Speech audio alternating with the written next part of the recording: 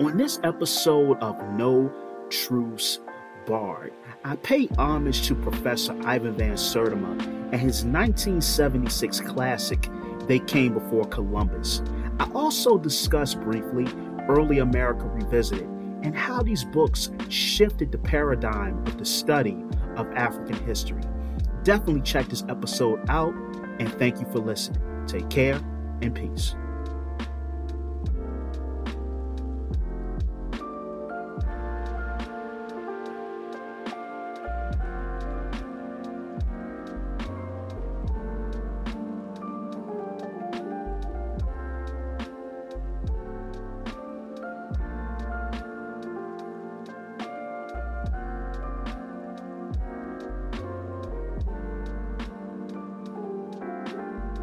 Welcome back to episode 78 of No Truce Barred, the best up-and-coming podcast on the internet. And I'm your host, Hoikuweku Timmons. And I want to thank everybody who's contributed a piece of constructive criticism, who's clicked on the like button, left a comment, who's subscribed to the YouTube channel. And by the way, make sure you go to YouTube and subscribe to the No Truce Barred YouTube channel. Make sure you go to Instagram and follow me at _No Truce Barred podcast. 2021 has been a great year. I want to thank all of the guests who's come on my platform. This episode is episode 78. Episode 79 will be out next week. Episode 79 is the very last podcast of this particular year. And I'm looking to go into 2022 really strong. So without further ado, what do you think about cultures, civilizations coming to the Americas before Columbus? Furthermore, what do you think about Africans coming to the Americas before Columbus? What do you think about an Egyptian, Phoenician influence on Olmec culture? What do you think about certain African deities and spears being found in the Americas prior to the coming of Columbus? Well, this is something that Professor Van Sertima asserted and argued in his 1976 classic, They Came Before Columbus. And what I want to do tonight, I want to talk about Professor Van Sertima and his books, They Came Before Columbus and Early America Revisited. I don't just want to regurgitate information that I came across in those books. I will touch on some information that I did come across in those books. But I want to talk about the profound impact that they had on me. I also want to talk about the impact that they had on academia. I also want to discuss the impact that it had on African studies and how Van Sertima's work really shifted the paradigm. And then some of my problems and some of the unintended consequences of Ivan Van Sertima's work as well. So Professor Van Sertima was a Guyanese scholar. He came from British Guyana. He went to the School of Oriental and African Studies at the University of London. In 1970, Professor Van Sertima actually compiled a dictionary in Swahili. When he immigrated to the United States, he was a graduate student at Rutgers University, where he first began his work on They Came Before Columbus, and he will ultimately end up becoming a professor at Rutgers University as well. And he put together this great body of work, and he was influenced by a German scholar by the name of Alexander von Wathenu as well, because he was one of the first people to really study the impact of African cultures on Mesoamerica as well. And so he put together They Came Before Columbus. This is a book that has caused a lot of controversy. It's a book that really, it goes against mainstream academia, because mainstream academia is going to tell you that prior to Columbus, they may name the Viking guy. I think his name was Eric Liefman, that came over here, I think in the 1000s. If you will, or the 1000s, the Vikings came to the New World. So they will accept that. But they will argue that there's really no evidence that any other cultures came to the Western Hemisphere. And you had others like Barry Fell, who wrote America BC, and another book as well, where he tried to argue for various other cultures coming out of Western Europe that would have came over here and left some sort of cultural imprint. And with Van Sertima, his work, to me, it really opened up my mind So I was 16 when I first came across Professor Van Sertima's work. They came before Columbus. And the way I came across his work, one of my teachers, I wasn't really cooperative in my 10th grade history class. So one of my teachers, he had me stay back for detention.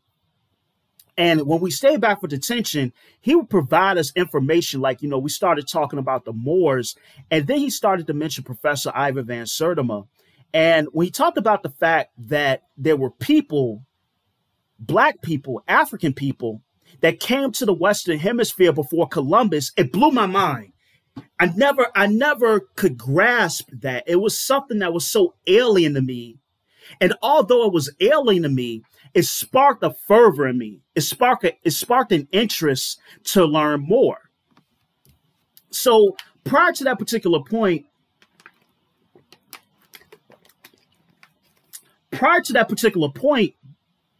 I never really went out and sought information. I never went out to purchase books.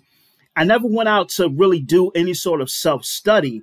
Whatever I needed to read to pass a class, that would be it.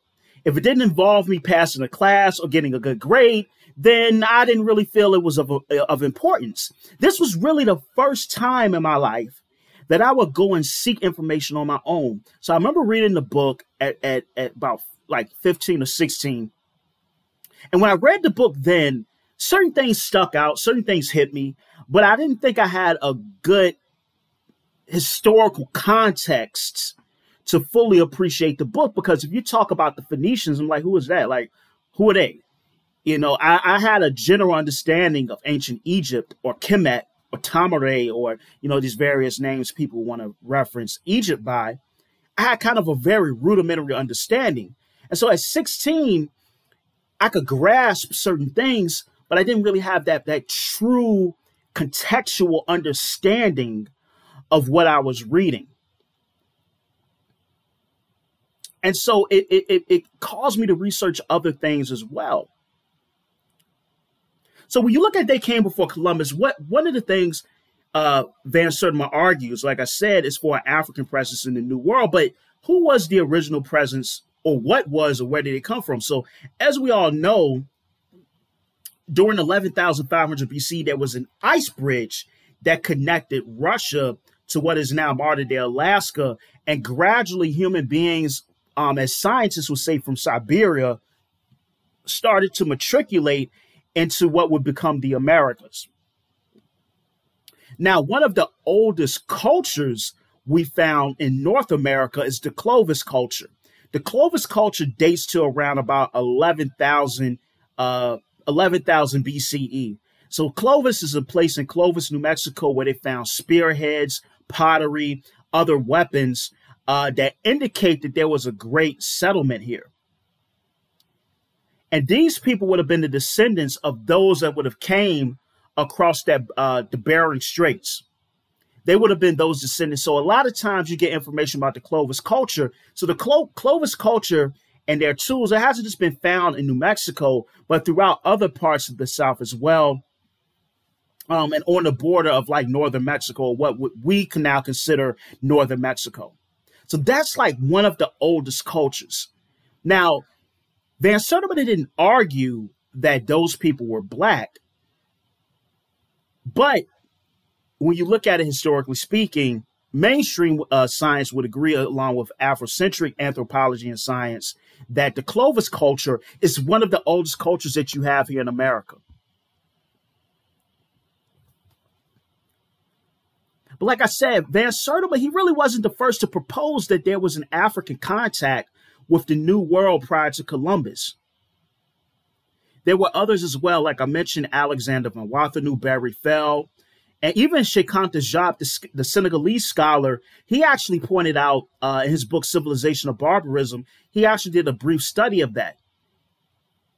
And he talked about the fact that the tobacco plant, which grows over here in the Western Hemisphere naturally, although there are other parts of the world now that yield tobacco, were found with Egyptian mummies.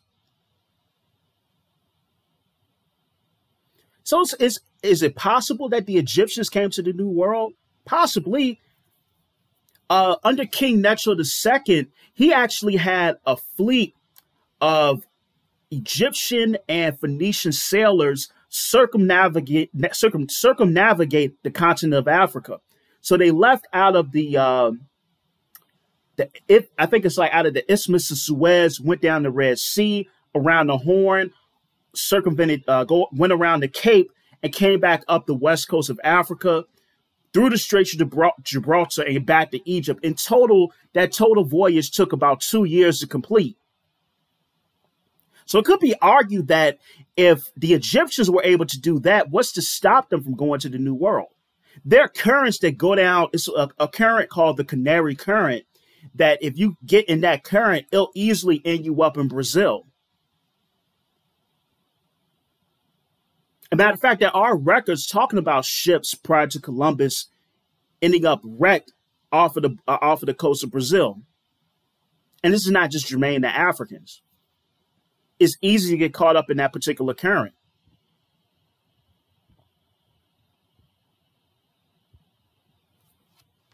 And so, I for me, like I said, with this particular book, it really opened up a world for me. It truly did. And it caused me to investigate other scholars. Like I said, I came across Barry Fell's work. Now, Barry Fell is a little bit different, because Barry Fell, what he does in his work, which is America BC, and then there's another work of his that I read, but I don't actually have. In Barry Fell's work, he talks about a Celtic influence. So in New England, they found Ogham inscriptions. Now, these are like a Celtic writing system, a Celtic script that you would have found in Ireland and parts of the Iberian Peninsula. He showed evidence of this Ogham, and that's Ogam script that would have been found in New England. And he goes into great detail about it. It's kind of akin, or it looks a lot like runic. If you look at it, it looks a lot like runic. And he talks about that. And runic is another writing system that you can find in Western Europe before the advent of Latin, via the Romans. So he goes that route with it. And matter of fact, in South Carolina, there was these people called the Dahure or the Sahure. And they were natives that the Spanish had encountered in South Carolina.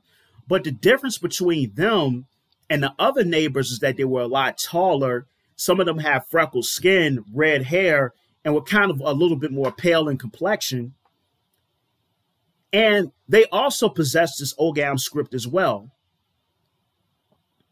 So it could be said that possibly could they have been a rogue or break off Celtic tribe that had ended up in South Carolina. And they spoke a language that was different from the natives that were around them as well.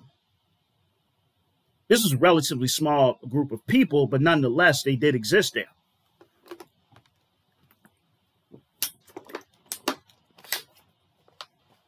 And so you get people, like I said, Barry Fell, who speaks about that as well. I'm trying to think, because there's a lot of scholars. Matter of fact, you could go back and you could read some of J.A. Rogers' work, and he's someone I'm going to talk about a little bit later, Joel Augustus Rogers.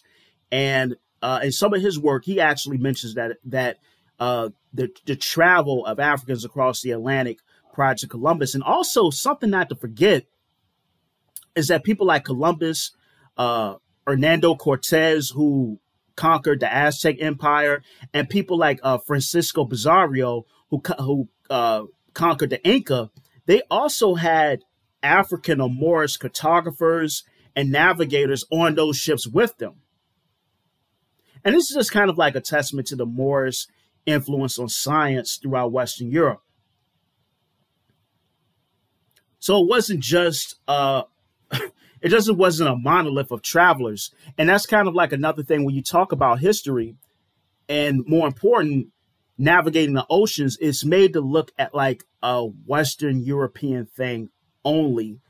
And the input and the guidance and the knowledge of Moors and Africans seem to be omitted from many of these books and these discussions. And you actually have to go out on your own and get that sort of information.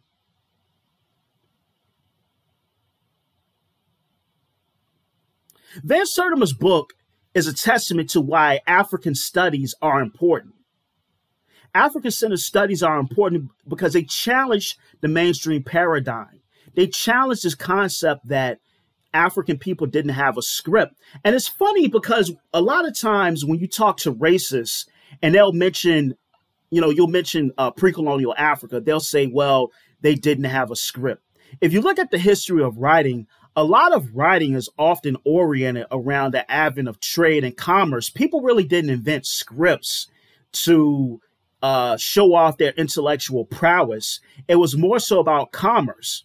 If you look at like a lot of these old scripts, you look at like Akkadian, a lot of that stuff is about commerce, keeping track of certain goods and items, etc. But the reality is that for a long time in the ancient world, nobody really had a script. Nobody really had writing. Not until the printing press did you really start to see an advent of a lot of literate people. For the majority of European history, most Europeans were illiterate.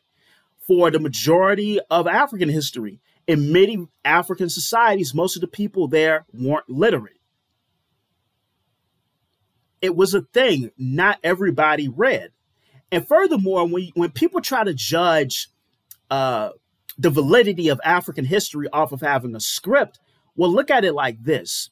The script that we use today is not Runic. The script that we use today is not Ogham. The script that we use today is Latin. Now, the script that Latin is based off of is the Phoenician alphabet. And once again, the Phoenicians were traders that circled the Mediterranean. Everything that we have, the A, the B, the C, the D, etc., the E, all of these letters come from the Phoenicians. That's why, you say phonetics. And the Phoenicians, the purple people, they were called that because what they did was that they extracted what was called like a murex shell. And from this, they got a purple dye that they would dye a lot of their stuff in. And it was such a rare color that many times royalty would get that particular color or that shell from the Phoenicians for the nobility. So for a long time, nobody had a script. Nobody was writing. Even the Greek script, all of that, it's all built off of the Phoenician script. Now, once you start to get into Semitic languages, that's when things get a lot different. But even with that, I would argue that throughout the Middle East, over into East Asia, around the Levant, North Africa, Arabic served for a lingua franca, I think, just in many ways as Greek would have served as a lingua franca in an earlier time period, especially around the time of Alexander the Great. Well, you may ask, why do you even want to talk about this? Why is this important to you? As I said earlier, African and Black studies, they're a tool. They're a tool to destroy this concept of racial inferiority and really to challenge the concept of race itself. Because it's not really any way that you can biologically stand on race being a real thing. You really can't prove that. We would like to prove that, we have a certain hubris where we want to juxtapose cultures, we want to juxtapose phenotypes, and we want to look for any form, any modicum of superiority to look down on another race or another group. And I've always argued if we're going to study these cultures in antiquity, and if we're going to look for a way to just juxtapose Greece or Rome and to do it from a perspective of looking down on Greece or Rome, we're basically doing the same counterproductive, caustic way of studying history as the same people that we're saying that we're fighting against. So I believe in using this history, this information for empowerment, for a point of reference, for inspiration, but to also dispel the mythos that something innately great is in you because of your phenotype, because of your pigmentation. That's not true at all. But many times we get wrapped up in history and we want to use Egypt as the barometer for civilization.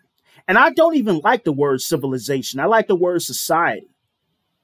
Because I could argue certain things against this concept of civilization.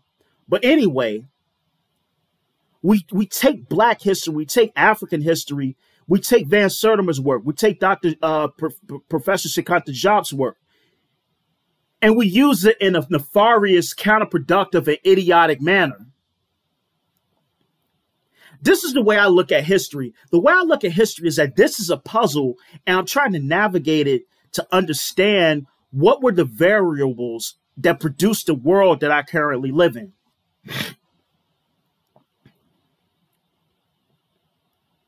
African history, understood in its proper context, should be used as a way to show that all human beings have the capacity, have the aptitude to create great feats, to create civilization.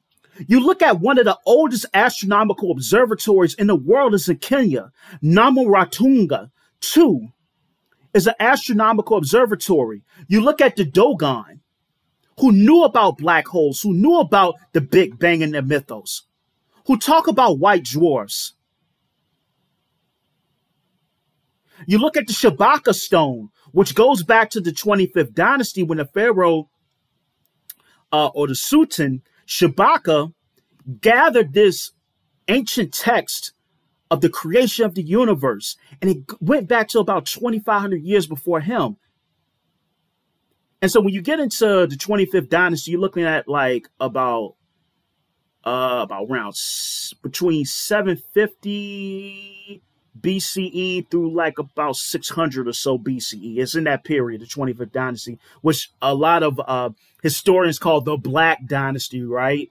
Because they actually Kushite rulers overtook Egypt, but they reinstalled a lot of these ancient customs to justify or bring validity to their rule over ancient Egypt during the 25th dynasty. But you see things like the Shabaka stone. These things shouldn't be used for us to try to put down other people, or just to say, hey, you guys have Rome and Greece, well, we have Egypt. Who cares? See, we fixed this problem of race by destroying the concept of it. And it's not to say you can't be proud of your culture, but the fact that we want to venerate phenotype as superiority or being synonymous with superiority, whatever that may mean, is counterproductive in itself.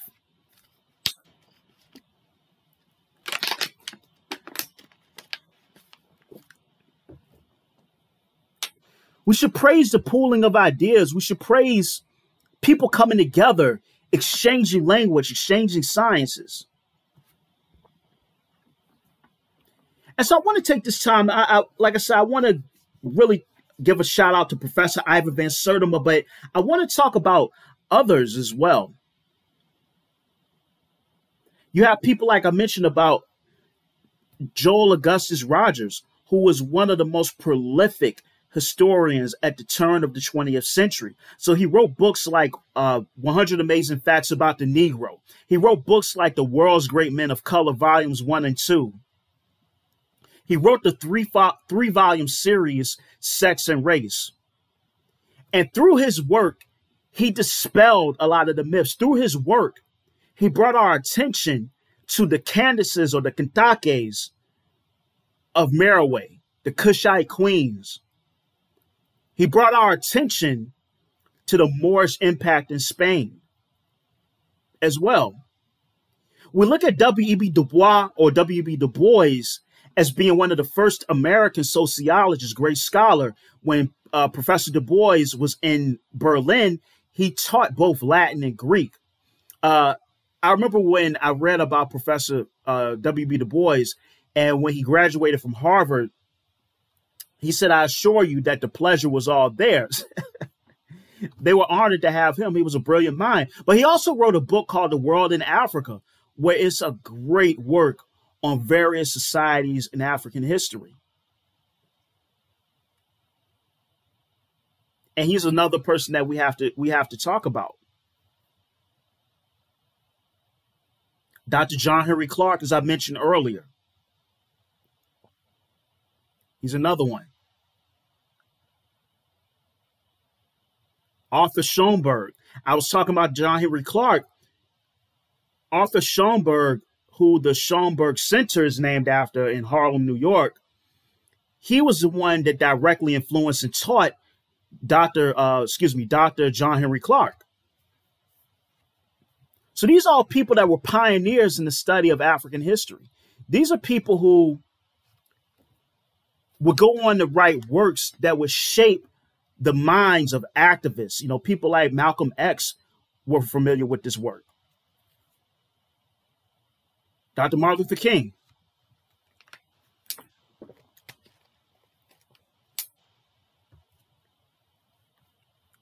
And this work would impact someone like me.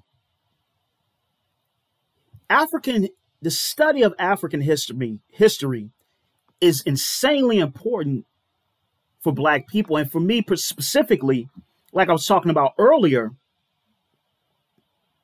when I started to read this work, when I was in high school, in 10th grade, this is when I started to read this sort of work. In 10th grade, initially, that first semester, my grades were in the gutter. I think I may have had like a 1.8 GPA. My grades were crap. They were in the gutter. I had like a 1.8 GPA. But seeing people that look like me in the sciences, seeing people like Imhotep, the architect, the vizier, the scholar, the father of medicine, someone who influenced Hippocrates, seeing this inspired me to want to expand and augment my intellect.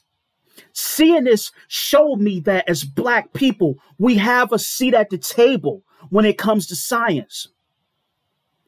Truly learning about Benjamin Banneker, truly learning about George Washington Carver and his reach and influence, the fact that he actually designed a dietary plan for Mahatma Gandhi. Learning the real history and the real contributions of people like Madam C.J. Walker. Learning about Henry Sylvester Williams, who started one of the first Pan-African Congresses. African history inspired me to want to be a better intellect, a better man, and a better human being. And non-Black people should study African history as well. Because if we're ever to break this nefarious idea of race, we're going to have an open understanding of one another. And I think the study of African history, the study of Black history, African American history is one of the best and most pivotal ways to do that. In my honest opinion, it changed my life. You know, it really did. It changed my life. And I will say this. If I never came across Professor Van Sertima's work, if I never came across They Came Before Columbus, I probably wouldn't have went to college.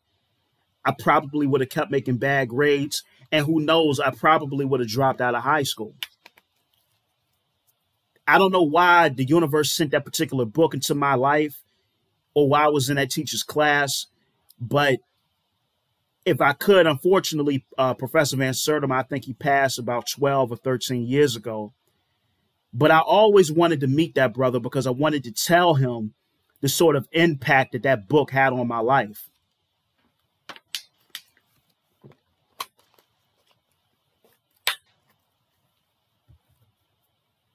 So let me ask you, who were the Olmecs? Why are the Olmecs important? Hey, was the slave trade fabricated and Black people are already here and the slave trade is lying, we can't find any ships? Is all that true?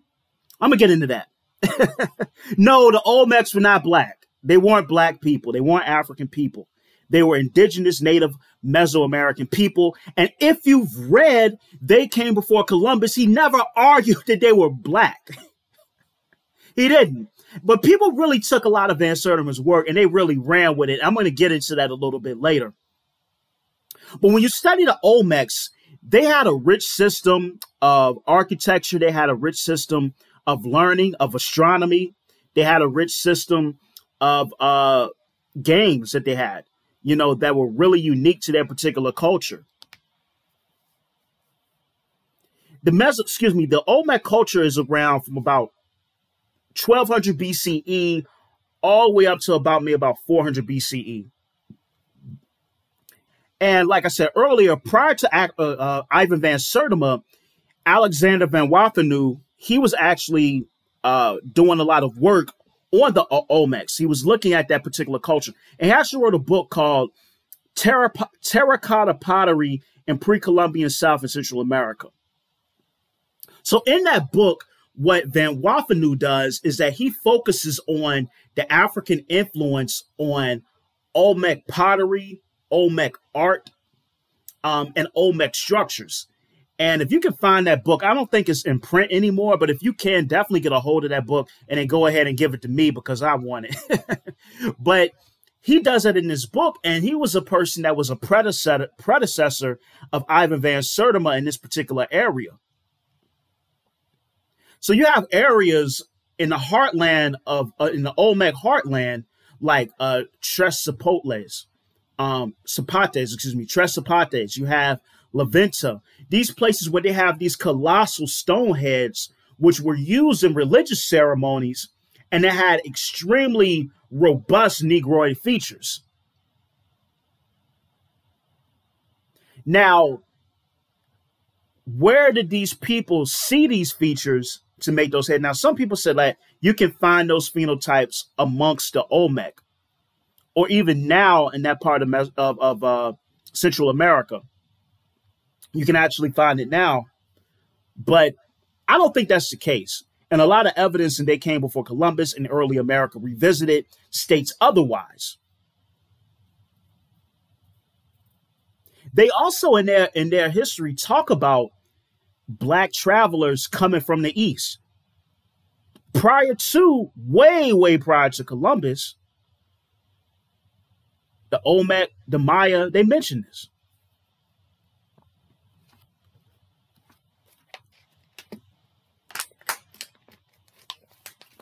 So pardon me, I had something got into my eye. But they mention this.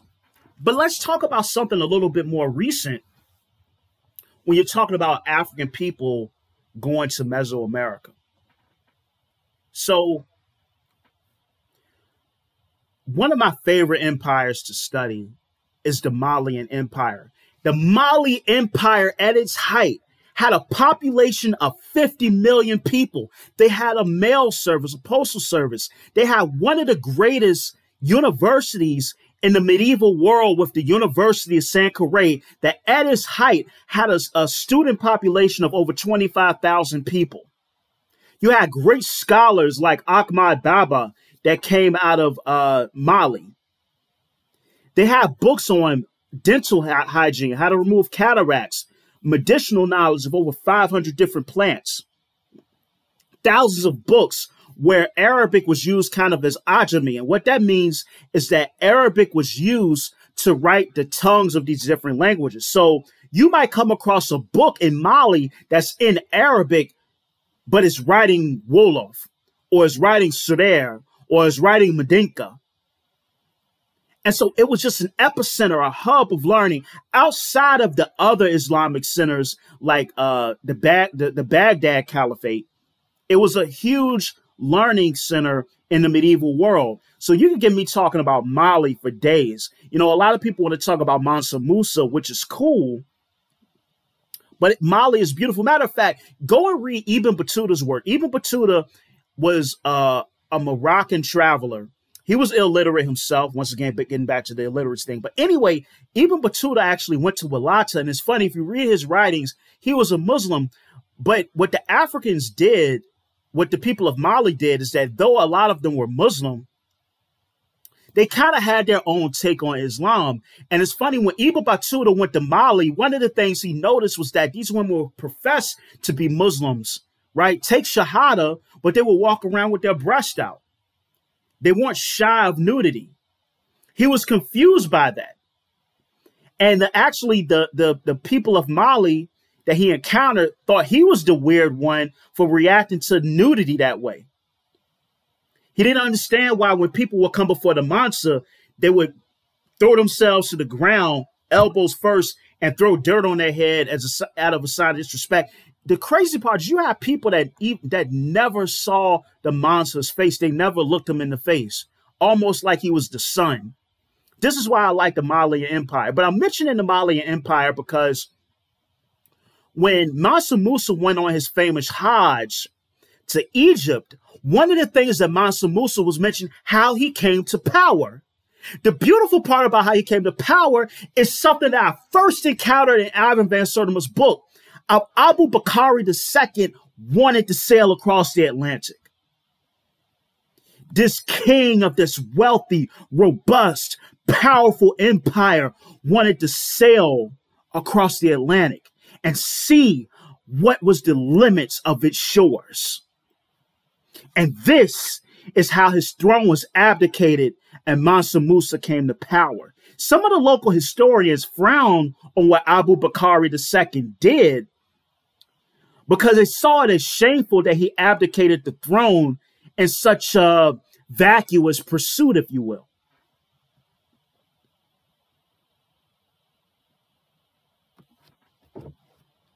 Beautiful. I loved it. So did this really happen? So as we learned, Van Sertima talks about this in Early America Revisited. He talks about this and They Came Before Columbus. There were actually two fleets. The first fleet was a fleet of over 100 ships that Abu Bakr II ordered sent out to see what happened. One ship made it back, and he informed Abu Bakr II that the other ships, they met a great current. A lot of them went under, and he turned around. His ship was the one that turned around, and they made it back, fortunately, to Mali. So with that being said, this time he ordered, I believe, either 1,000 or 2,000 ships, and he had, I think, at least 50 ships on his own with his personal possessions, his servants, etc. And he went across the Atlantic, and they never returned.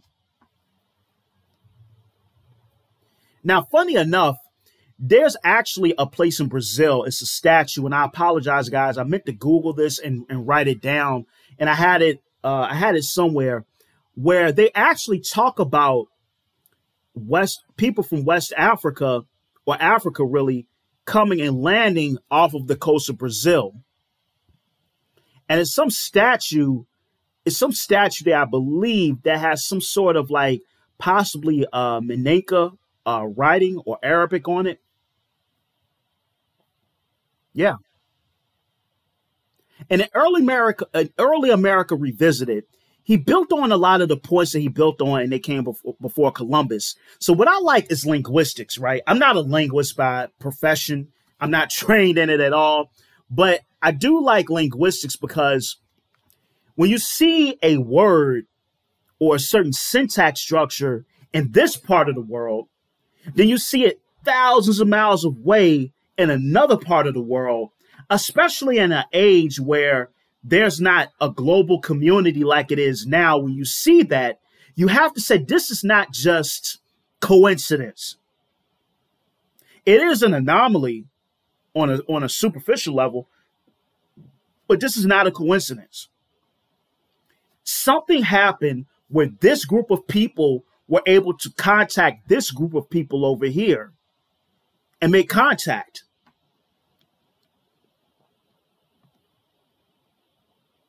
Yeah. So one of the things he talks about, and I have a few words here that I did take down. I'm a lousy note taker, but certain things. But when Columbus came to what would become Hispaniola amongst the Arawak people, certain words for gold were also identical to certain Mandinka words for gold as well. So there were spears that they encountered as well that had, like 11 parts gold, copper, and a few other substances that are identical to spears that you would find in West Africa. Certain words that would have been used for gold, like Ghanim, in the Caribbean, is akin to the Guanihani amongst the Mandinka, or the Guanin, right? These are things that you see there. Actually, in the 80s, 2 skeletons were found in St. Hall Bay and St. Thomas of two African men that go back to about 1250 AD. When I read this as a 16-year-old, it blew my mind. I couldn't believe it. Like reading stuff like this as a teenager, it just makes you like, wow. Like how, like, it's so mind-boggling. But once again, Van Sertima, and one of the things about Early America Revisited, because I was going to focus on Early America Revisited, but the format of that book really, he kind of covers the same ground, and they came before Columbus, but more so, he does a lot of rebuttals because a lot of scholars came out to try to discredit Van Sertima's work. And he actually took that book and made a lot of great arguments against some of the critiques that were made against him. So if you get a chance, definitely order and check out Early America Revisited. Well, what is something else that really stuck out to me is the Egyptian influence. Yeah, the Egyptian influence. Yes, I said it. The Egyptian influence. But Barry Fell mentioned the fact that in certain caves in the Grand Canyon, they found inscriptions referring to Osiris, Aset, or Isis, Ptah. He talks about this, not in America BC, but another book of his. Some scholars have came forth, decades ago and discredited some of those accusations. But one of the things that is hard to discredit is that you do find some slight references to pyramid building, mound building around a certain period. So like I was talking about earlier, the 25th dynasty that occurred, like I said, around, I'm not the best with dates, but around like about 735 BCE through about 600 BCE, somewhere in that time frame, maybe a little bit earlier, a few decades, give or take. But what also happened during this period is that you have powerful kings or pharaohs that come forth, such as Taharka. And these people expanded Egyptian reach all the way into the Levant and made the Phoenicians subjects of theirs, vassals, if you will. And you see evidence, once again, we're talking about the Phoenicians and sea navigating of Egyptian and Phoenician sailors going throughout the Mediterranean and exiting the Straits of Gibraltar. Zechariah Sitchin, in his book, he wrote a book called The 12th Planet. If you never read it, essentially what the 12th planet is about, the 12th planet is about a rogue planet, Nibiru, that makes a 3,600-year orbit around our sun. And this planet, when it comes close to Earth, these beings, they come down. And they're called, he said that the Sumerians, which is allegedly, according to him, was the culture that wrote about it. But according to him, the Anunnaki came down from Nibiru. They wanted to get gold for their atmosphere. They had these underclass they sent out to mine gold, I think in places like South Africa. They rebelled. And so they had to find an early hominid here. They spliced their DNA with this early hominid, created humans, wanted humans to mine the gold. The humans looked at these beings or these extraterrestrials as gods. And according to him, that some of these beings are the template of what you see deities and other religions built off of. And so anyway, that's kind of like the 12th planet in a nutshell. But one of the things he talked about in the 12th planet, he was speaking about these Mesoamerican cultures, and he was talking about the Phoenicians coming there to amongst the Olmecs. And this was something funny. Now, this is a guy, Zechariah Sitchin, he's putting this weird theory out there. and he was talking about the Olmec heads. And he said, well, if the Olmecs wanted to make heads of Africans, that wouldn't, he was saying, well, that could be possible because the Phoenicians brought the Africans over here with them as slaves, which would have been something that wouldn't have existed. But this is the idea that he puts out there. So Van Sertima goes into great detail, and They Came Before Columbus and Early America Revisited, about an Egyptian influence during the 25th dynasty on the Olmecs. And possibly this is when we start to see the construction of these colossal heads with these Negroid features. Blew my mind, right? And this is why I say I love this book and I owe so much to it, because it opened my world up in a way, that changed my life forever. And I can't thank Professor Van Sertima enough. One last thing I want to touch on, and I have a beef kind of with this book, kind of not with the book, but more so with the people that are sycophants of this book. He talks about the Pyrrhus map in this book and so many other books, like we read Fingerprints of the Gods. If you read, what else? 12th Planet. Many other books talk about the Pyrrhus map.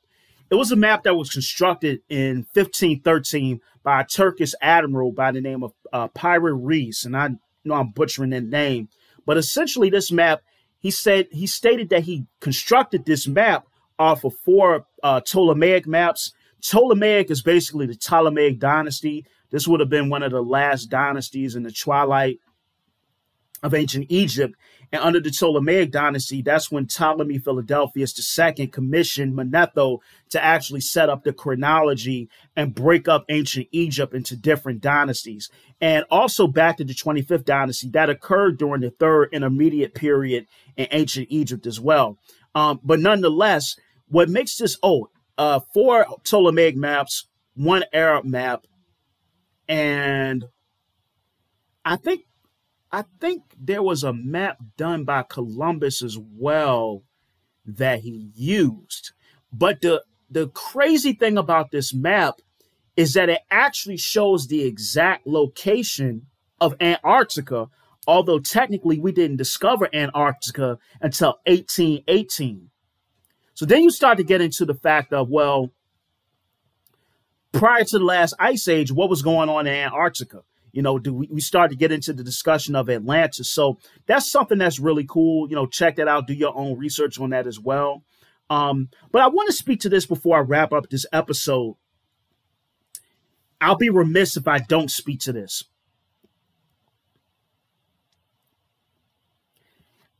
I attribute They Came Before Columbus, Early America Revisited. Also, let me name all of Van Sertima's books. This is Early America Revisited right here. So check this out. Where's my copy of They Came Before Columbus? It's somewhere in here. Anyway, so before I go into my last tangent, before I wrap this episode up, go and check out They Came Before Columbus, Early America Revisited. Egypt and Africa, great book. Egypt and Africa Revisited. African Presence in Europe is another one. I don't think you can find that one. I think that might be out of print. Black Women in Antiquity, Blacks in Science. I have that book. I love it. And I think Van Sertima also did a book that was a biography / compilation of interviews with Sheikh Anta Diop. So check out that book as well. So he has some, and the book he edited with Runoko Rashidi, peace be upon the late elder Runoko Rashidi as well. He did a book with him called The African Presence in Asia. Check that one out. Some of these books are like really hard to find, so they may be out of print. If you can find them, please purchase them. Also, I'll be starting a book club later on in 2022. If you watch this video, let me know if that's something you'll be down with. But anyway, so Van Sertima influenced a host of people. People like me, others, and then another group of people. There's recently been this thing of saying that the slave trade didn't exist, that we're not Africans, and that we're indigenous. So I want to say this. Whenever you meet Black people or African people or people of African descent that want to identify themselves as Native Americans, that want to call themselves indigenous, these are people that have a copious amount of self-hate. These are people that are ignorant of history. These are people that hate themselves so much, that hate our history so much, that they would rather steal the history of indigenous people instead of embracing the rich culture of what Black people contributed to this country through slavery. And see, because we have this aversion towards studying slavery, we don't realize what we've contributed to this culture linguistically, architecturally, religion-wise, as far as cuisine goes, as far as slang, music, etc. We don't realize the rich ways in which we retain African culture in our religion, in our song, in the way that we talk to each other, the way that we do our hair, how we retain that. And cultures like the Geechee and the Gullah, are indicative of that. But when you claim to be indigenous and you claim that you have no connection with Africa, you hate yourself and you're trying to encourage other people to hate themselves too. And the biggest tragedy about that, when you say that there were no slave ships, you spit on the people that went through the Middle Passage and died in the Middle Passage. You spit on the pain that millions of African people went through. And then you spit on the myriad of richness of culture that we had prior to Columbus, prior to the advent of the transatlantic slave trade. And what people did, they took the work of Ivan Van Sertima, they took the work of Runoko Rashidi, and they mixed it up. They even referenced people like this other guy, David Imhotep, and they mixed it up to try to come up with this pseudo history that's not real. Linguistically, you can't prove it. Genetically, you can't prove it. Black people come from a Niger-Congo haplogroup. There is no one monolithic phenotype across Africa. There are so many different cultures, so many different, from the Wolof to the Sierra to the Mende to the Yoruba to the Igbo. So many that I can name. And they're all so different, radically different. And this indigenous thing is dangerous, and it's leading us, historically speaking, and studying culture in the wrong direction. So I always, anytime I see people that get on YouTube and they take Van Sertima's work out of context and they use it to justify this pseudo information, I'm against it, because that's never what Professor Van Sertima said. I'm against it because that's never what Runoko Rashidi said. But people have gathered all of this work to try to take Black Americans away from an African source and to steal the identity and the culture of another people because you hate your history that much. So listen, this has been episode 78 of No Truce Barred. Make sure you subscribe to the YouTube channel. Make sure you're following me on Instagram. And next week, I'll be back with episode 79. That's going to be the last episode of the year. And then I'll be back in 2022. Once again, thank you guys for following me. Thank you for tuning in. Much love, much respect. Namaste. Take care and peace.